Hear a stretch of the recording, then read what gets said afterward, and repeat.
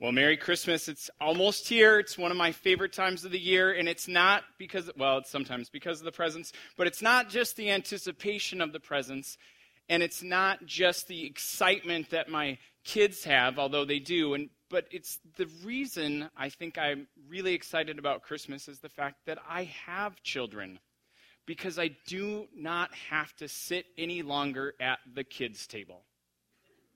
I don't know how many of you have different tables at your house. How many of you have split tables at your house? How many of you have a kids table and an adult table? Don't be shy. There's at least one or two of us. I had to spend a lot of time at the kids table at my grandmother's house. Now, my grandma's house had these two seating arrangements. And the first was the dining room.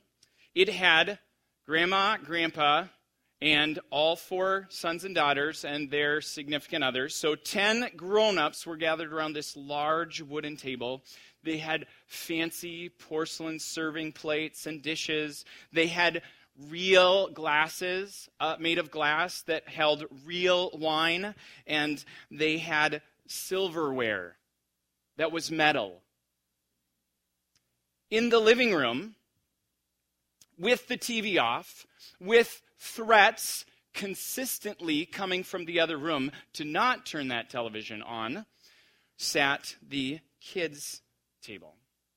This, if my oldest aunt was able to come out with her kids, was 2 card tables pushed together.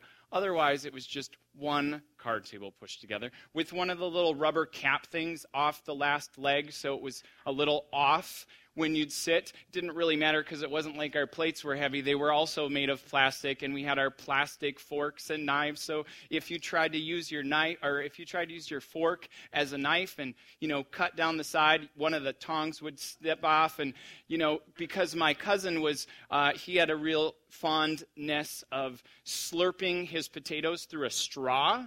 So it interrupted the conversation a little bit. I often didn't catch the little tong thing, and so then I'd bite it and hurt myself. But, the only downside to the adult table was that the conversation was rather guarded. It was pretty private.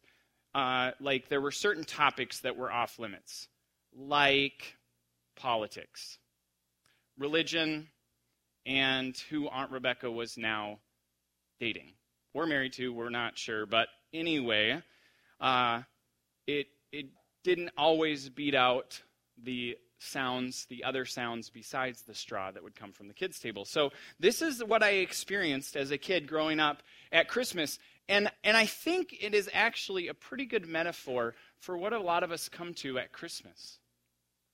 Over here on the one side, we've got the adult table that I'll just call porcelain. Porcelain Christmas is fancy.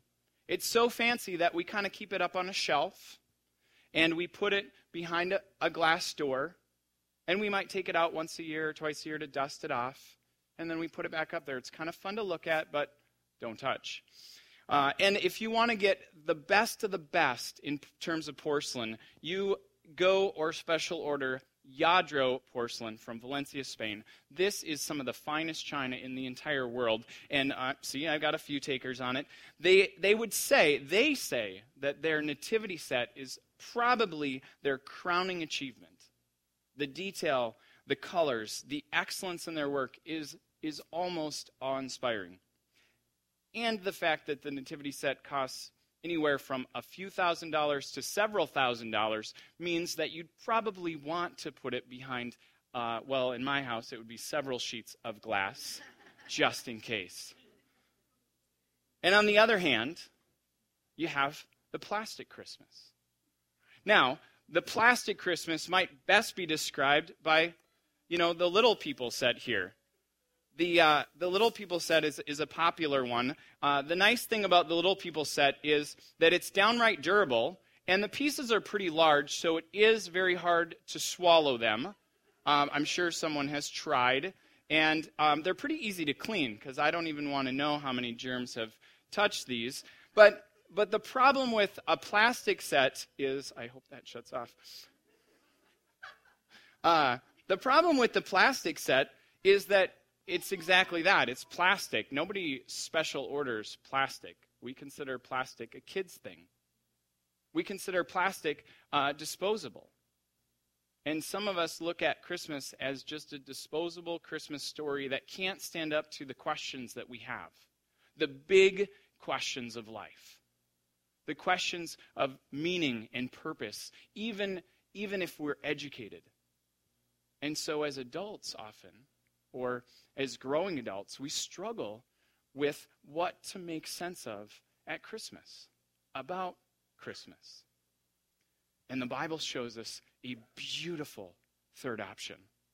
One that can satisfy our deepest desires, and one that can face and stand up to our most challenging questions. And the first Christmas begins in Luke 2 with this census. In chapter 2, there's not only a census, there's a long journey. There's a long journey between a man and a woman and an expectant baby. But they're not that old, and they're not all that famous. And so the whole scene is really rather ordinary. In fact, we get this point in the story where it says that Mary and Joseph made their way to Bethlehem, but when it came time for the baby to be born, she gave birth and placed him in a manger or a feeding trough because there was no room available for them, no guest room available for them. Now maybe you have a translation that says there was no room for them at the inn. And as a kid, I got to be a part of our church Christmas pageant, whether I wanted to or not. And I desperately wanted to be the innkeeper. Because the innkeeper had one line. The innkeeper got to wear a bathrobe or just a shirt because he was behind a half door, and no makeup. And he just had to say, "No room for you." And that's what I wanted. But instead, I got to be a sheep or a donkey. Okay? And those of you who know me are like donkey. My mom had to sew fur. My mom painted my face. And I felt humiliated. Just reinforcing this fact that I wanted this thing to be a kid's story. But scholars would say there's probably not an inn. Most likely that because Bethlehem is such a small town that these people have gone to their relatives and there simply is no room for them to stay. They are maxed out. They go to the second cousin twice removed, maxed out. The only place they can find is that stable. And there's no room for them. That's an interesting phrase. No place to dwell. Because see, the very next line in the story is that there are shepherds that are living out in the field nearby, keeping watch over their sheep at night. So I would say that where they're staying, there's plenty of room. They're outside. Their rooftop is the starry heavens. There's room there. And an angel appears. It says an angel of the Lord appears, and the glory of the Lord shone around them, and they were terrified. Again, a pretty common occurrence if you've read the Old Testament stories, or if you've listened to someone tell the Old Testament stories. When an angel of the Lord appears, usually the people are terrified. And the angel says, "Don't be afraid, and I bring you good news of great joy for all people." Shepherds were people that had no room. They were considered leftovers. They were people that would have been told the house was full, even if it wasn't full. And they are the ones to hear this news that will be for all people, for this day, today in the town of David. That would have been their Savior's town. That would have been their anointed king's town. On that day, a Savior has been born. He is the Messiah, Christ, the Lord. And this will be the sign: you will find a baby wrapped in cloth and lying in a feeding trough. And the shepherds looked at each other, but before they did that, there's not just one angel of the Lord. Now it says that there's this heavenly host. There's this army of angels, the sky. I can't imagine how lit up the sky is. The stars don't even begin to explain the brightness that they would have seen. It says that the glory of the Lord shone around them.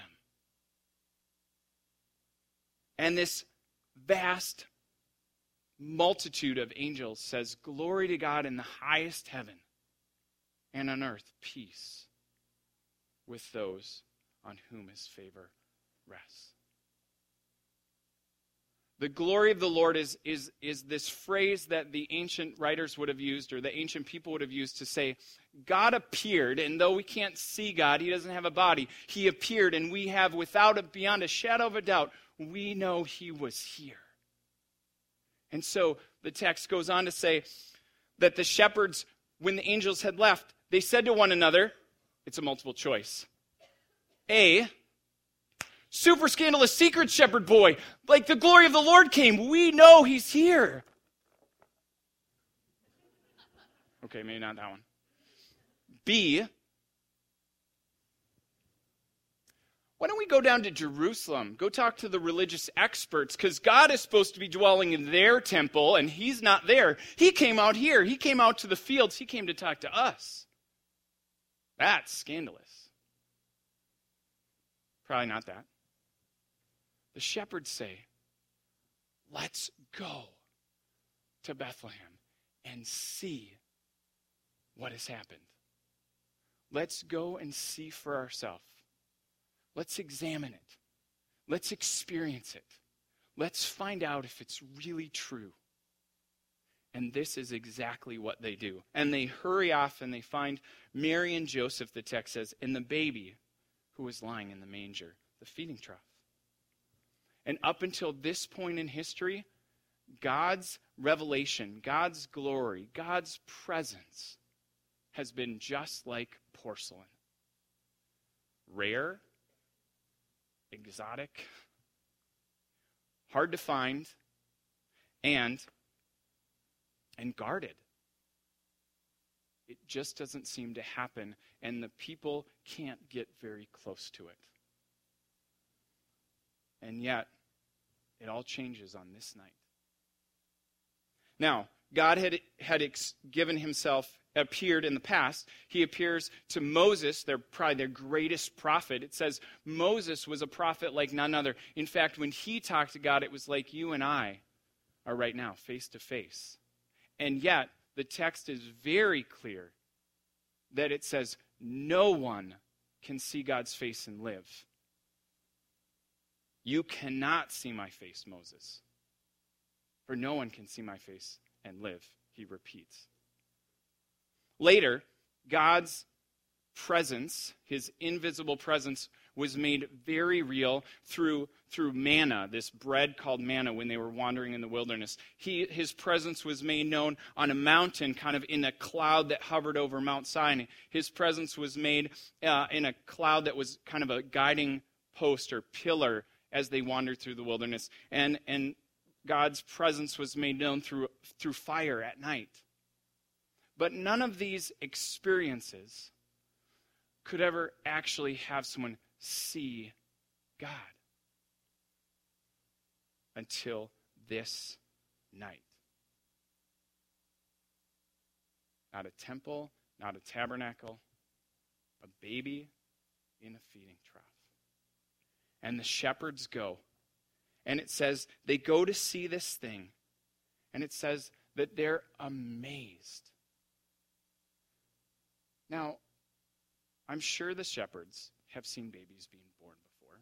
I mean, assuming they've seen sheep being born before. Even if they haven't actually seen the process of birth, we would still call birth a miracle. I believe they would too. But two rather young people holding a baby really wouldn't be all that spectacular. So why are they amazed? I believe they're amazed because of this idea of the glory of the God in the highest heaven who's revealed. John, the writer, tells us that the Word becomes flesh and dwells among them.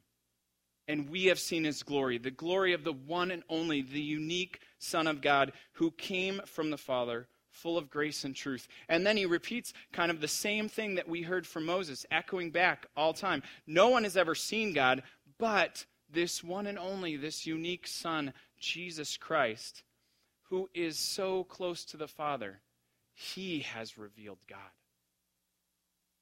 In that moment, I believe those shepherds saw the glory of God, the same glory that they saw in that multitude of angels singing in the stars, they saw in the manger. They saw in Mary's arms. I believe they looked at his face and saw the glory. I believe they heard his crying and saw his glory. I believe they even may have gotten to hold the Christ child, the Messiah, the one who would save them. They got to see, hear, touch, and experience the person of Jesus. It is a powerful moment. And one can only wonder if these shepherds were around every spring.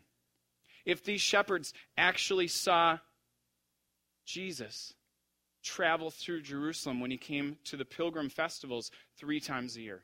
One can only wonder if they heard him teaching in the random hillside or the mountains or down by the lake. One can only wonder if they were in those same fields that same Passover when Jesus was led out of the city, put on a cross, and killed. But we have to wonder, do we hold this story? Do we handle the story? Do we question the story? Do we listen, touch, wonder, and experience it? Or do we think it's just too fancy? Or do we think it's just too much for kids? This is the eternal God coming into time. This is the infinite power of this Holy One in this vulnerable child. This is God in flesh, in weakness, with the ability to sin, and yet never does. I think I would have marveled. I hope I would have marveled. But it says, this writer John says, there was a lot of people that missed it. It says he came to his own, and his own didn't recognize him. But to those who recognized him, no matter who they were, no matter where they were from, he gave them the right to become children of God. Sons and daughters. People who get to come into God's family, and guess what? In God's family, there's always room. I don't want to be corny, but there's always room. God would have never been an innkeeper that would have said, sorry, no room for you. To those who believe, who hold, who hear, who see, who touch, who question, even doubt, he says, take any shot. I can handle it. At the end of his life, he has a guy who's trying to say, I don't get it. I don't see it. This man, whose name is Thomas, he walked with Jesus for about 3 years. And at the end of his life, after Jesus was crucified, they're meeting in a room. They're freaked out. But people have said, he is risen. He is back. He is here.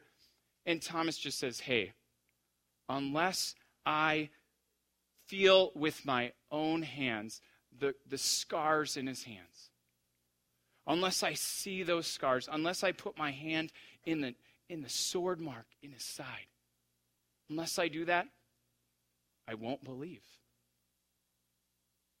And the next day, Jesus appears in that room. And he says, peace to all of them. And he looks at Thomas. He says, Thomas, put your finger right here. Put your hand right here. Thomas, stop doubting and believe. There was never, I just, in all of what I've studied on Jesus, there was not a moment of harshness in that. Because I don't think Thomas was arrogant about that. I think Thomas is like some of us that just have some education. Some of us that really want to relegate this Christmas story over here to kids, or we just want to put it on a shelf because it might mess up our lives. Jesus meets us wherever we're at and says, just touch it. Feel me. See me. Hear me. Believe. And to all who believed, God said, there's room. There's room in my family. Come on in. And when Jesus comes in, he transforms our lives. It's the most beautiful snow globe experience ever. What's the Christmas gift you're truly waiting for?